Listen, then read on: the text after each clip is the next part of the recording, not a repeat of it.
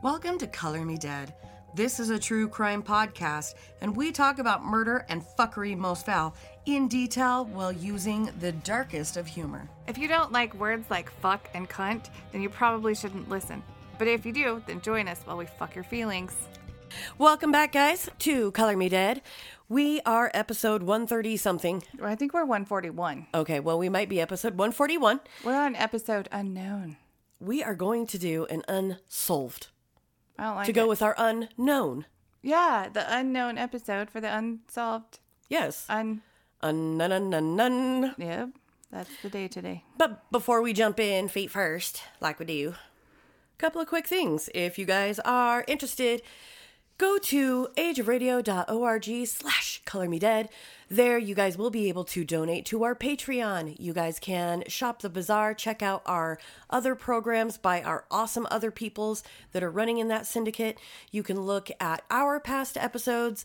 Lots of things there to be done. Very amazing. If you want to donate to our Patreon, you can do so there, or you can go to patreon.com/colormedead podcast. And we have everything from $1 up to $75. We're trying to get more stuff put out there. It is a process, guys, and sometimes life gets the best of us. 2020 has been fucking ridiculous.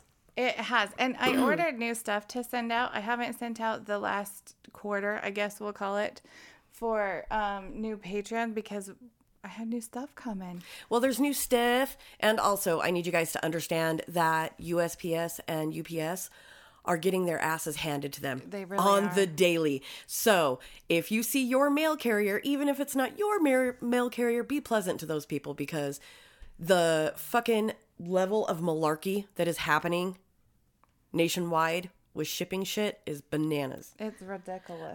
Also, we have merch. And if you want some merch, you can do merch. You can go to colormedeadpod.threadless.com. We just added masks to our shop, so you can get a Color Me Dead mask. They are $17 for the premium, but there's 3 different kinds. I can't remember what the prices are on all of them, but you can get a youth mask, just a regular one, and then there's the premium one. And you can get all the designs that we have on there, which is pretty fucking badass. Yes, it is. So if you are participating in the wearing of masks, please do so with Color Me Dead. If you guys want to send us things to the mail, you may do so.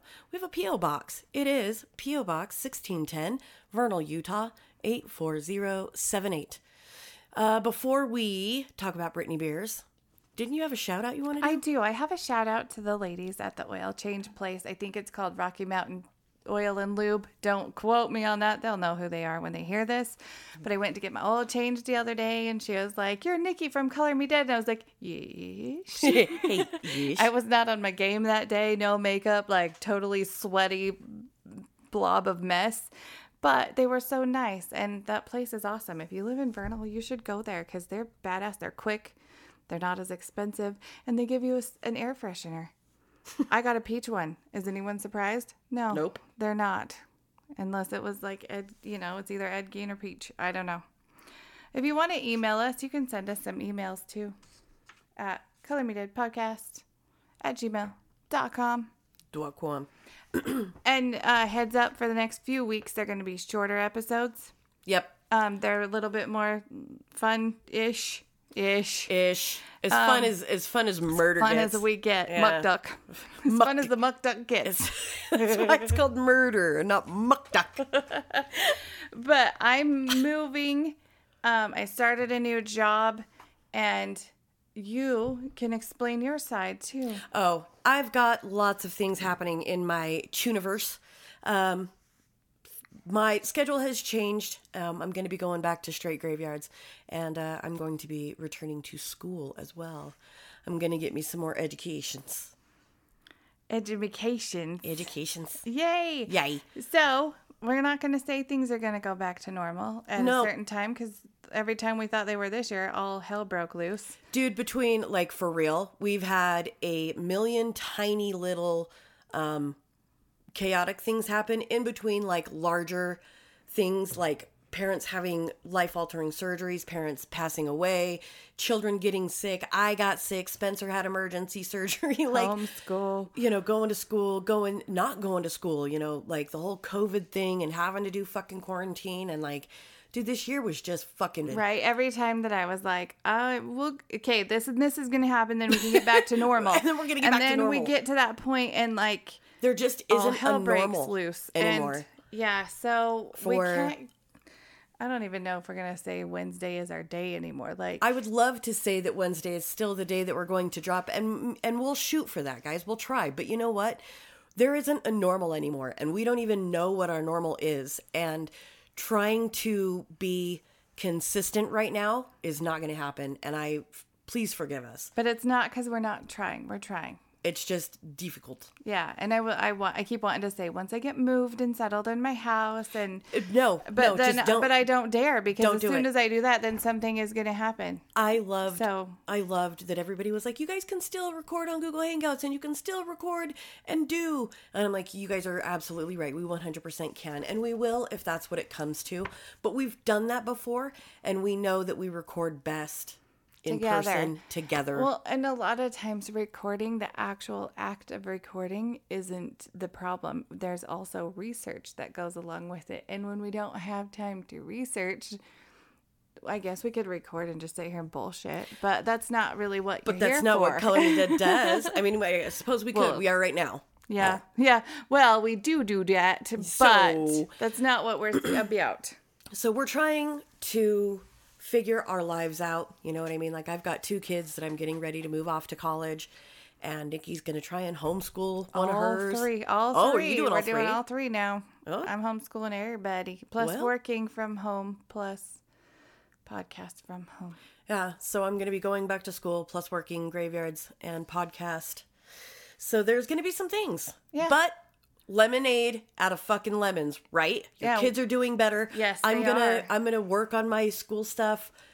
You know, it's gonna be. We're gonna do the damn thing. We're not quitting, is what we're saying. It's gonna be weird, and we're not quitting. We're gonna keep going. We are not quitting, but shit is gonna get fucking weird, and some of our episodes might not entail as much as you would like, and just know that we're doing the best we can. And we'll still have those ones that have all the good research. Stop vaping while I'm talking. Sorry. No, I'm just kidding. We'll still have the good research ones. We promise all of that. That we can promise. Yes. It just won't. Just give us a minute. A minute. Give me a schminute. But we're doing the damn thing. So, are you ready? I am so ready. All right, guys. So this is an unsolved episode. This is about Brittany Beers. She was only 6 when she went missing from her mom's courtyard in front of her apartments. They were called the Village Manor in Sturgis, Michigan. In Sturgis, Michigan. September 16th, 1997 was the last time that Brittany would be seen by anyone. Her mother, Tina Stetler, had left the residence roughly around 8:30 p.m. to run errands and left Brittany behind, playing alone outside on her bike. Brittany was wearing a little white tank top adorned with little flowers and pink tie-dye shorts with white sneakers that day. That made me really sad. I don't like this. Because you could actually, you saw it. Brittany was 6 years old.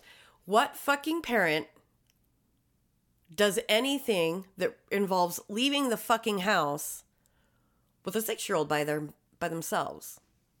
No, definitely not me. That's a mature ass 6-year-old, I guess. That's a big no for me. Fuck. Yeah, I'm too paranoid for that shit. I wouldn't even leave my 9-year-old alone. I really feel like 9 is like, hey, I'm running to Maverick. I'll be right back. Don't move. Yeah. Like, stay on the couch. Don't fucking move. And you're gone for literally 15 minutes. Mm-hmm. Now, that is how you bolster up to leaving, your 12-year-old home for a few hours. You know what I mean? At least in my opinion, I'm not telling you how to raise your children, but 6 feels like I'm going to be an obligatory asshole. 6 is too fucking little. Anyway. I agree. That's our thoughts. If you do that, we're not shaming you. That's just our thoughts. Yes, I am. This is Angel. I'm shaming you. Angel shaming you, I will shame the fuck out of you. Probably am too. I don't have any children. Allow me to shame you. Allow me to shame you. I don't have any biological children. Let me allow you to. Well, I have 3, and I say no. I say this is a giant no. All right. Brittany she had only made it to about 4 feet. She was about 45 pounds when she went missing. Brittany is a Caucasian female with blonde hair and blue eyes. Brittany was missing her 4 upper baby teeth at the time of her disappearance. She wore her hair pulled back into a ponytail. Well, roughly after 5 minutes has passed and Brittany's mom goes to do whatever the fuck Brittany's mom decides she needs to do, a passerby spotted Brittany out front of the apartment sitting on a bench. She appeared to be talking to a man in a red or brown car parked nearby. The witness was walking to a local burger joint and didn't suspect anything and only offered the information after Brittany's disappearance was broadcast. Brittany's brother Joshua saw her chatting with the stranger as well as telling her brother that she had made a new friend. Tina Stetler, mother of Brittany, returned home at approximately 9:05. Wait for it, y'all. Do you remember? 35 minutes. She left a 6-year-old outside by themselves for 35 minutes. I don't like it at all. Why couldn't she take the 6-year-old with her for 35 minutes? Not 100% sure. Brittany's mom asks her brother and says, "Hey, where's Brittany? I haven't been able to find her." And he's like, "I don't know." Well, the authorities were called later that night at about 10:30 p.m. when the child had roughly been missing for 2 hours. I'm going to assume that whatever Tina was up to, she wanted to, take the time to maybe find her kid on her own. I can get that, like make sure that they're not just hiding in the house all willy-nilly and being silly or, know. Located the child couldn't be located at the apartment complex, which is US 12. Located on the US 12, the main fare through Sturgis. Brittany's bicycle was discovered abandoned shortly after she was last seen. Sketches of the unidentified man that Brittany was speaking to were distributed throughout the area in the following days after her disappearance. It is not known if the man is connected to her case. He was said to have been in his late 20s, early 30s, short, dark hair, and a thick mustache. He was driving a mid-sized sedan that was either red or brown, said Renault. Police are still looking for this man. Now, he's not being called a suspect, but just a witness who they would like to speak with. The fact that Brittany was seen talking to a stranger was odd. Her half-sister, 10-year-old Dixie, described her as being very, very shy. So she was so scared and skittish about talking to strangers that was something that she did not do. Brittany was a small child, tomboyish, who loved being outside. She attended the Fawn River School and loved art and playing outside. One picture that she made that she was particularly proud of was arrangements that she had made from oak tree leaves that she had pasted onto paper. Her love of the outdoors may have been a choice, but some claim that the youngster didn't really have a choice. Rumors about the family had started to circulate through the streets, and the neighbors often spoke of the neglect and abuse that they witnessed in the household. Several people noted that Brittany was often spotted playing outside on her own, and once told a neighbor that her mother would lock her out of the house if she was bad. Gail Ashbrook, a neighbor, often saw Brittany playing alone in the sandbox by her apartment. She would tell Brittany to go home because the sandbox was quite far away from where she lived, and that she didn't know if she should be out there. Well, come to find out, her mother locked her out there. Because that's nice. I don't like that. Sorry. And it's one thing to, kick your kid outside in your own yard for a few hours.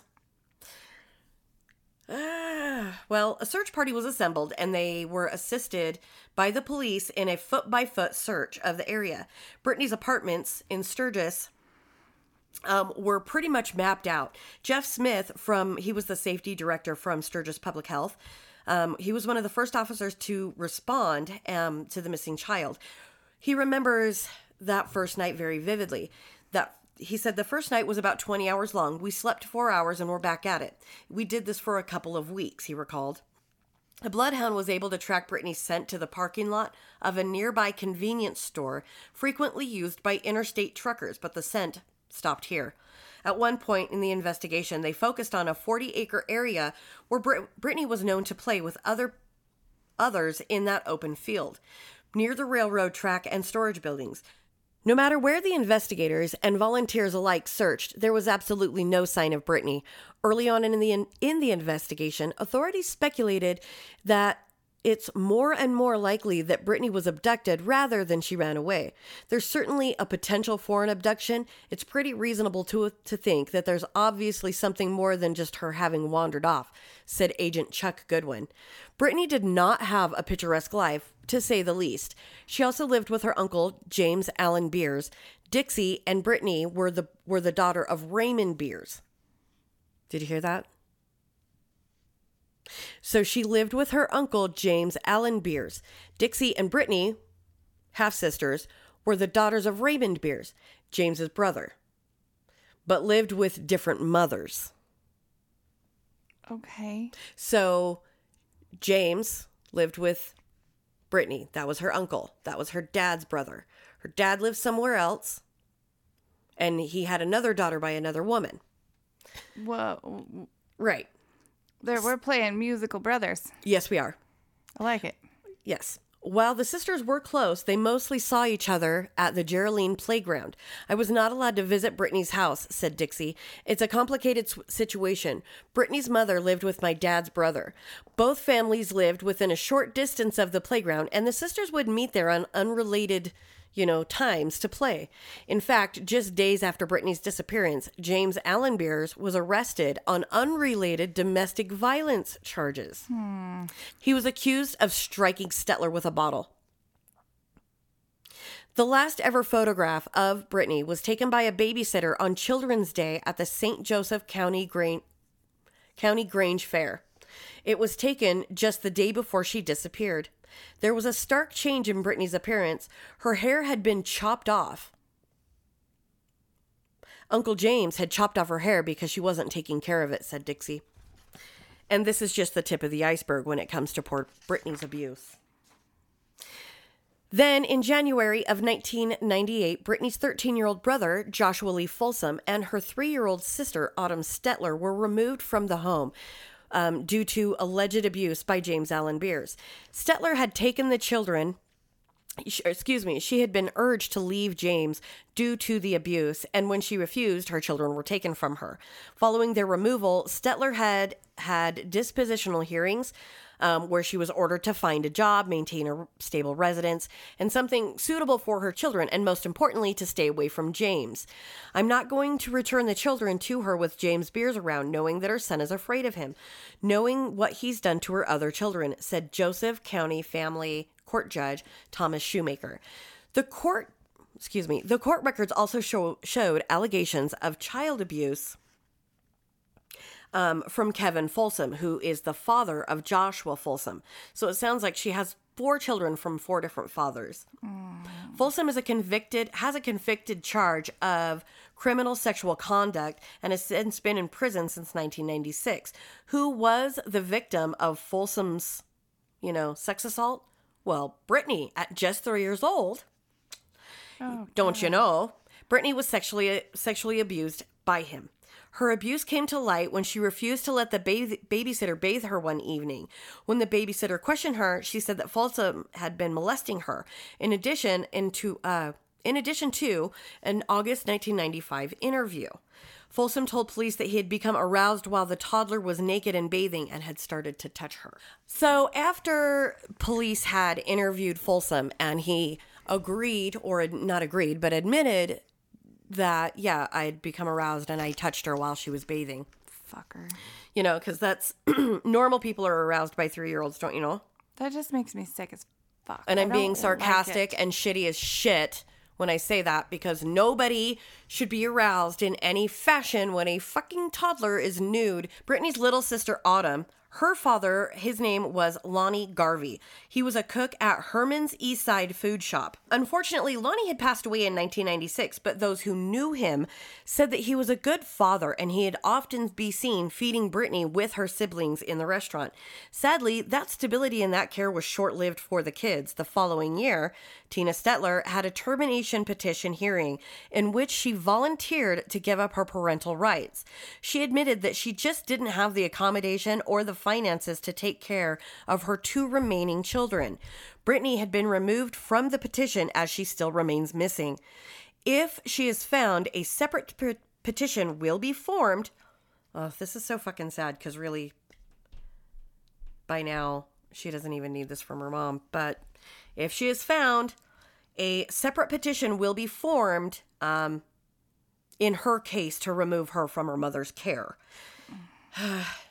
Tina asked that the father be granted custody of Joshua, while a brother and sister-in-law be granted custody of Autumn since her father was deceased. Over the forthcoming years, police investigated, and, this is what's really fucked up, is she's granting custody to the son's father, is the one that molested Brittany and is currently in prison. Now, if she's granting custody to the husband, I guess he can be like, oh, give it to my mom or give it to my somebody, or he'll be DCFS custody. Jesus Christ. Right. Which is a whole bucket of fun for that boy. Anyways, Tina asked that Josh's dad get him, brother and sister-in-law will get Autumn. Over the next forthcoming years, police investigated over 1,000 leads. Age progression images of Brittany were released every once in a while in the hopes that somebody would have seen her somewhere. Moreover, missing person posters with Brittany's face on them were plastered to the back of 500 Zeller Bach trucking semi-trucks, while another 200 were displayed on NASCAR and Hot Rod Association vehicles. In 2000, investigators chased a lead that had come in from Detroit. Over 2,000 pornographic images were discovered on a computer in the St. Clair Shore home of Russell Toombs, who was 41 at the time. In more than a dozen of these photographs was an unidentified girl who appeared to be 4 to 6 years old. The photographs illustrated the young girl to be crying, being raped by an older man, and tied up in a laundry room and in a bedroom. We think this pornography was made domestically in the United States, said Macomb County prosecutor Carl Malinga. Most child pornography comes from Europe, and this looks different. The furnishings appear to be of the place.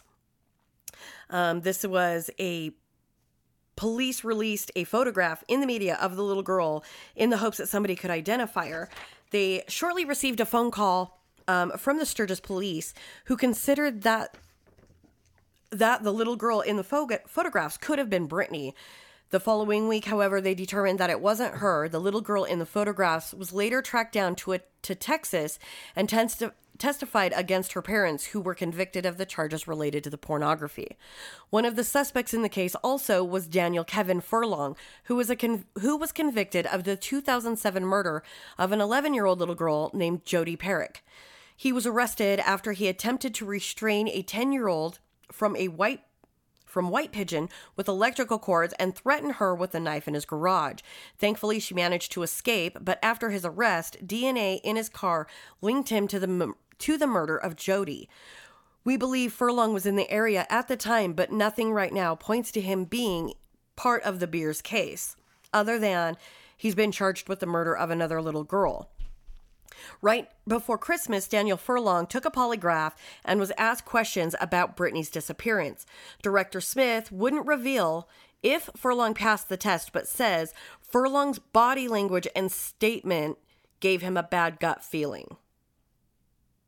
I don't like this at all. So the way that he worded it said that Daniel Furlong on paper would have passed the polygraph, but that his posture, what did he say? All his physical signs don't. Yeah, said that his posture and the language in his statements gave him a bad gut feeling. Now, it is possible to pass a polygraph. Yeah. I know that some people have. I don't think I would. I think mine would be incorrect because of my anxiety. Right. And because of my ADHD and the fact that I have high blood pressure. Mine could be incorrect even if it was correct because I get because nervous. As soon as you ask me something and you ask it in ask me something that I won't lie about, but ask me in a very accusatory tone and watch me panic. Right. And I'll tell you the fucking truth. But I will appear to be lying to you because you've now scared me or what do you mean? Why are you saying it like that? Yeah. It's fucking weird. Say it like that? Why are you saying it like that? Sturgis police say right now, the only connection they have to Furlong, to Beers, was that the family was at the Mottville Speedway. Furlong was extensively investigated as a suspect, but Smith declared he couldn't tell He couldn't tell me the truth about anything. I can't eliminate him, but I can't make him a person of interest. I just can't believe anything he says. He was sentenced 30 to 60 years for the murder of Jody. So from the sounds of it, this guy is a pathological liar, and perhaps he believes his own stories to a degree that he can pass a polygraph, because to him, he's telling the motherfucking truth. And that's my final truth. And that's the final truth. And that is the final truth. Kerosene King of North Carolina. South Carolina. Just kidding. This gentleman clearly has difficulty distinguishing in his own brain. Mr. Furlong can't determine what is real and what is fake. So if you hook him up to a little machine what says, tell me the truth, and all his truths are lies, well, here we are. Director of Sturgis Public Safety, Jeffrey Smith, was working the night, September 16th, the same date that Brittany Beers went missing. Ever since then, he keeps pictures of her on his desk. He said that this case is personal for me. Speedway owner Merle Holden tells us Furlong's wife worked at the concession stand and that Brittany Beers' father, Ray, had raced there for many years. Ray told me that he thought that his half-brother James killed Brittany. Ironically, Jody Perrick's grandfather also worked there and knew Daniel Furlong. I think after a while, he realized I was Jody's grandpa and he quit talking to me. Right now, why the fuck would you want to have a conversation with the granddad to the little girl that you fucking murdered? For real. Yeah, I don't know why you would expect somebody to continue some kind of chit-chat relationship with you when you're the granddad of the victim, or why you would want to consider talking to that person, but... Right now, Sturgis police tell us that there are 2 persons of interest in the Beers case, Furlong and one other person, and they're not currently commenting or giving any information on this suspect. Sturgis police say they are not done questioning Furlong about Beers, but that he can't be forced to take a second polygraph. He has to do everything voluntarily. And if anybody is anybody and has an IQ of, 85... You can get through it. And you're not going to volunteer it anyway. You won't volunteer to take a fucking polygraph. Unless you know you're going to pass it. Right. And how credible are those anyway? Like, sometimes I really am unsure. That's what I've always wondered, because... I really am unsure. And even if I wasn't, I don't know. Depending on the situation and how, depending on the situation, I wouldn't volunteer even if I was innocent to take. I wouldn't, because I know how I act. If I get nervous, shit's out the window for me. I could tell you my full name and it would show up as a lie because I'm nervous. Well, and not only that, how much attention is being drawn to you specifically every time this is happening? Because that's a lot to handle, living in a small town. Even if I was innocent, I don't know that I would continually put that kind of burden on my back. Right. I don't know. I know, and everybody's probably like, "Oh God!" But if you're innocent, no. Even let me explain to you. Even though I am not doing anything, when a cop gets behind me, my first instinct is to fucking panic. And I'm not doing anything. I am 100% always in my seatbelt. Yep. My insurance is good. My registration is straight. I don't have any tickets. I don't have anything. I have zero fucking reason to be worried. But I will freak the fuck out. I'm right. And you sit there and watch it and you're like, oh God, are they coming for me? Are they coming for me? Even though everything is great and you're right on the speed limit. What did I do? Oh shit. Oh God. Yeah. Well, yeah. Don't. You freak me out. Every year to mark Brittany's disappearance, a group of people will gather at the Village Manor Apartments where she was last spotted. That bench is now long gone, but the memories still remain. Ruth Ann Beers and her husband, James, who live in Corpus Christi, Texas, made the trip most years to commemorate Brittany. They are the grandparents of Brittany. And Brittany's own mother attended only one vigil. So they gather and put flowers and different little things right there where the bench used to be. Eventually, the case has started to go cold. Obviously, Sturgis police now receive little to no tips in the case. Nevertheless, they continue to examine whatever leads trickle in and continue to re-examine old information in the hopes that one day they could get a break in the case. As of today, Brittany Beers is still missing. Oh. If you have any information, please call Sturgis Police. I don't have their full number. That's fun. But contact, you can Google it. Yeah, you can. Sturgis, Michigan. So what year did you say this was? It was 98? No. Oh, I was like, are you going to tell me? Yes. 1997. 97. We were in high school. I know. We were 17. We were 16, babins ourselves. 17, yeah. So the thing is, right now, the United States has the amount of missing kids in the United States is fucking gut-wrenching. I know that there's a lot of conspiracies about where people have gone, and the Wayfair thing is a really big deal right now, and I haven't considered, like, I haven't fully considered whether or not it's true or it's false, but it feels a little fucking hinky. Maybe we don't leave our kids unattended, unsupervised, Locked out of the house. Locked out of our house. I don't know, until they're a suitable age, and locking your child out of the house is a completely reasonable punishment. When they're 18. When they're like 17 and try to come home in the middle of the night You're after like, sneaking out, and fucker. I just like give them a blanket, and I'm like, you better go find somewhere, bitch. Sleep in the backyard. Just kidding. Don't leave your babies unattended, and No. stay out of chalk lines. Goodbye. Goodbye.